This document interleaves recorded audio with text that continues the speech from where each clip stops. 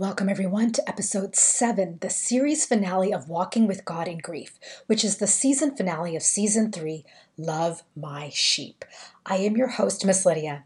It has been a wonderful week filled with challenges as none of these episodes were able to be uploaded at its pre-planned schedule, and only 2 of my topics made the cut, so to speak. As everything about this platform is at the direction of the Lord, I have to trust His leading, and that includes our last topic of this series, distractions. We will all be challenged with distractions in our grief journeys. And we also try to mask our distractions at times. As our focus is to be first and foremost on the Lord, let me begin with a word of prayer. Father God, I thank you for this platform and for bringing it to its final episode of this series, despite all the challenges.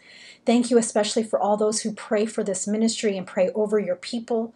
Lord, may we all have a desire to seek your glory first and foremost. May that be evidenced in how we handle the challenges we face, in how we pray, how we communicate with each other, how connected we are to you, how aware we are of ourselves and of you, how we deny your glory at times, our anxiety and our guilt. Lord, you see our challenges in our walk with you. As you companion with us, may we companion with you, unyielding to any of the distractions that are in our lives or that come our way. To you, Father God, be all the glory, to you be all the honor, and to you be all the praise. Amen. One of our greatest challenges in our walk with the Lord will be the grief or griefs itself, whether it's a relationship and its breakdown, a car accident, humiliation, a health condition, a loved one's health condition, a job loss, and the list goes on and on. Grief is more than just loss of life, and knowing and identifying what our griefs are pertinent to our journey with the Lord and our journey with others. If we do not identify them to bring them before the Lord for His response, whether it be healing or endurance, we will project our grief onto others and other aspects, like our work and our health, that will suffer the consequences. What we see in ourselves, we will project onto others. If you see Jesus in yourself, you will project Him outwardly. If we suffer from low self-esteem, we may project that onto others by implying that others also see us in the way we see ourselves. Or we may assume others also have low self-esteem because we have it. We are distracted by our perceptions. We are distracted by what we perceive are other people's perceptions. We are not fully comfortable to surrender every aspect of our being to the Lord. Let me read Romans 14, verses 7 to 13. For none of us lives to himself, and no one dies to himself. For if we live to the Lord, and if we die to the Lord. Therefore, whether we live or die, we are the Lord's. For to this end Christ died, and rose and lived again, that He might be Lord of both the dead and the living. But why do you judge your brother? Or why do you show contempt for your brother? For we shall all stand before the judgment seat of Christ. For it is written, As I live, says the Lord, every knee shall bow to me, and every tongue shall confess to God. So then each of us shall give account of himself to God. Therefore, let us not judge one another any more, but rather resolve this, not to put a stumbling block or a cause to fall in our brother's way. Amen. Much of our judgment, whether it be of our brother or of ourselves, are as a result of our griefs. Is the contempt we project onto others our contempt for our griefs? Are we so focused on what others are doing, not doing, saying, or not saying that we cannot focus on living for the Lord? When we live for the Lord, He lives within us and through us. Do you believe our God loves anyone less or more than He loves you? What do you truly believe? Lest we forget that we are called to reflect the Lord. And so if we must compare, may we compare ourselves to the reflection of God. Romans 8 verse 18 says, "For I consider that the sufferings of this present time are not worthy to be compared with the glory which shall be revealed in us." Our innate nature to compare ourselves is also a suffering. One of the things I have noticed throughout my life and have never understood was when I would tell a story about myself, my audience would insert themselves in their reception. I would often hear the following responses: "Oh, that would never happen to me," or "I could never do that." And I often wanted to say, this story is not about you. Truth is, all of our stories are not about any of us. We keep trying to personalize an ownership of our lives and our circumstances, but these lives are not ours and are not ours to compare. So how do we get our focus back on the Lord and stayed upon the Lord to not get distracted? Good question. And truthfully, is it humanly possible to not be distracted at all in our journeys? We are all human and we are all flawed. We all fall short of God's glory. That is what makes our testimonies relatable and will resonate with others, because we know we are not perfect, but we acknowledge that God is. And we keep trying to do what Jesus calls us to do. Matthew 5, verse 48, "Be ye therefore perfect, even as your Father which is in heaven is perfect."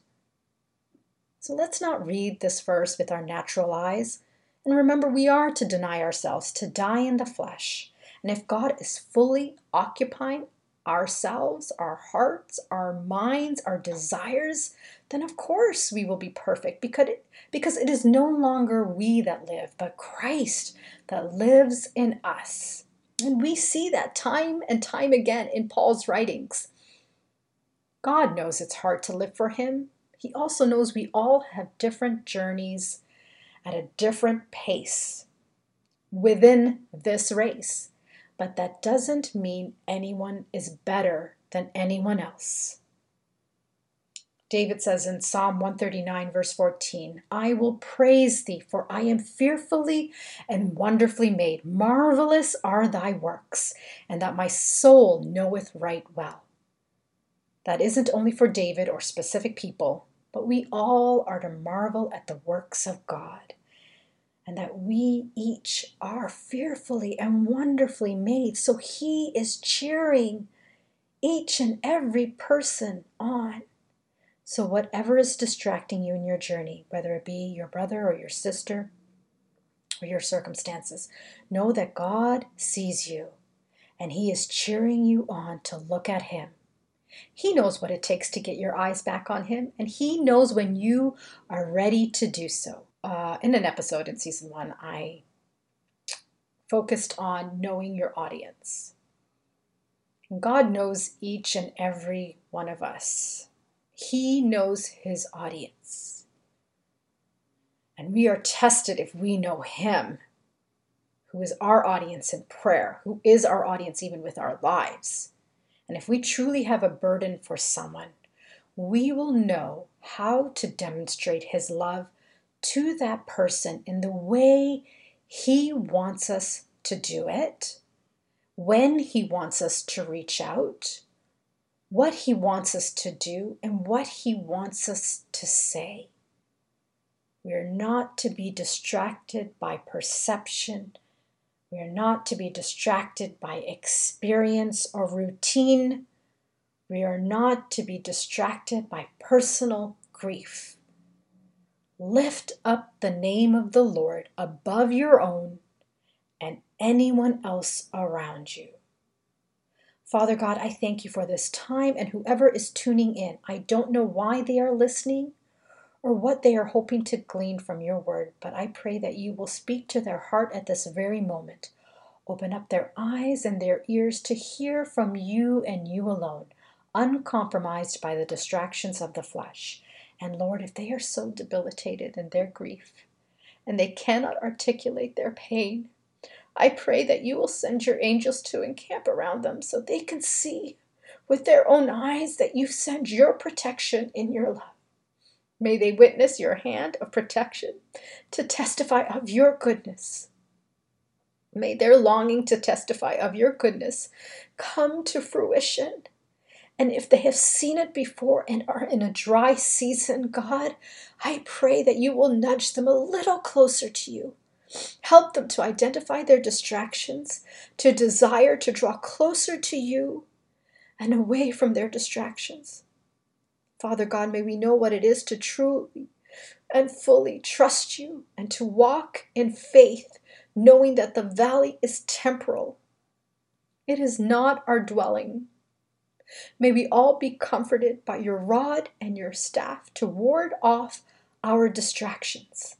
I thank you again for this platform and to pray for all those who are tuning in, whoever they may be. You know them, Lord, and I marvel with them at your works as you have fearfully and wonderfully made each and every one of them. Thank you for their lives. Thank you for what you are doing in all of our lives, even when we do not understand it. To you be all the glory, honor, and praise. In Jesus' name, amen. Thank you for journeying with me in this season of walking with God in grief. I pray the Lord encourages you as you continue your journey with Him. Lord willing, season 4 of this podcast will begin August 28th. Until next time, know that I love you and the Lord loves you the most.